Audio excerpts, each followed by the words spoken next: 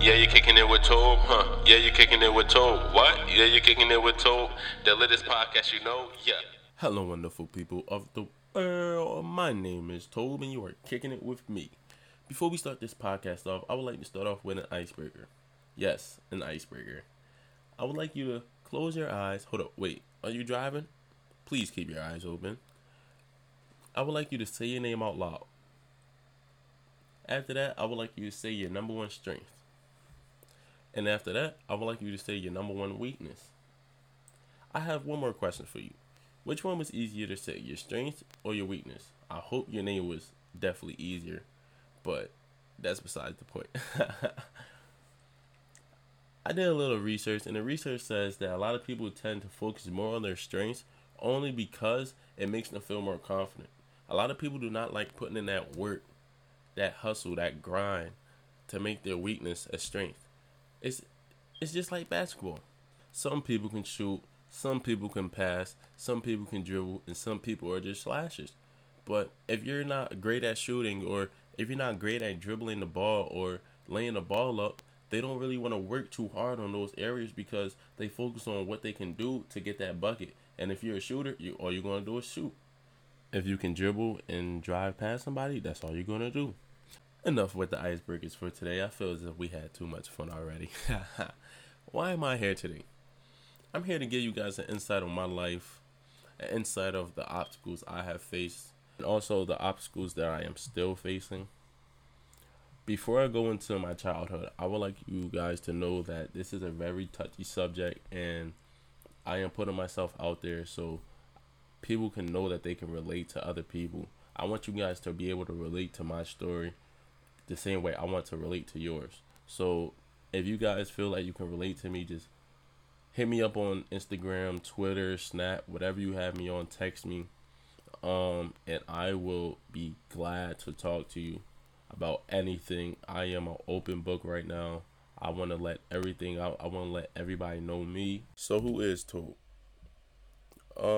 Let's start off with my childhood. I lived in a foster home for about 2 years, from the age of 5 to 7. We were not allowed to live with my mother until I was 7. I lived with Tommy in the foster home.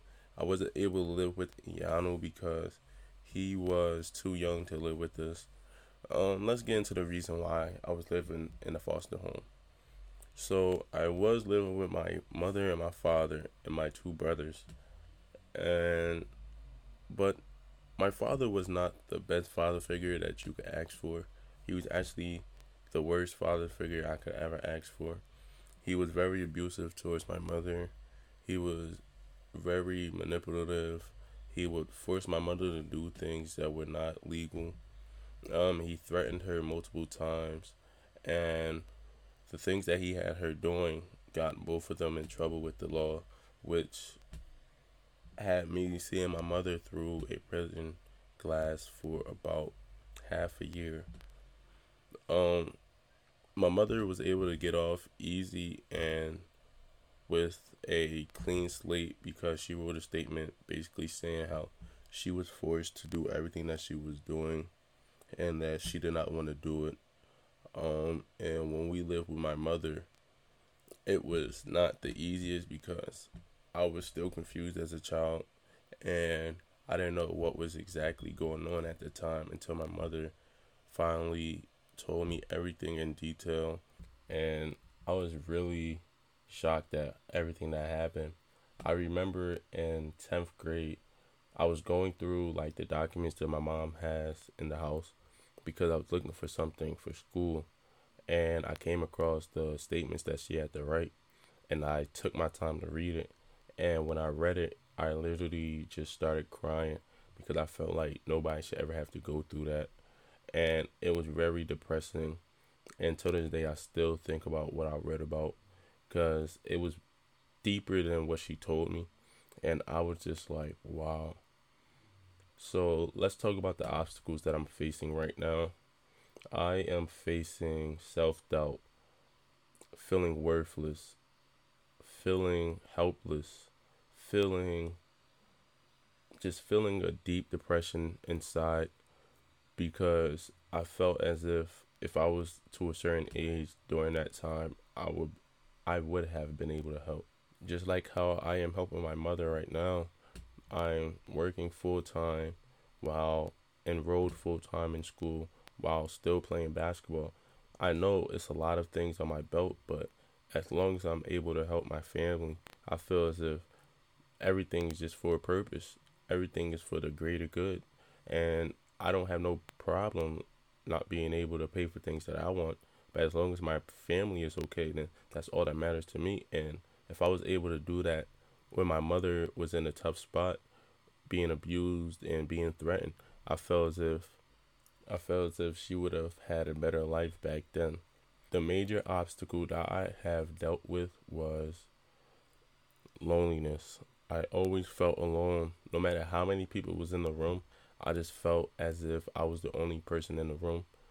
And that is weird to hear from me because I am very sociable. I can talk to you no matter what the topic is. I will just talk.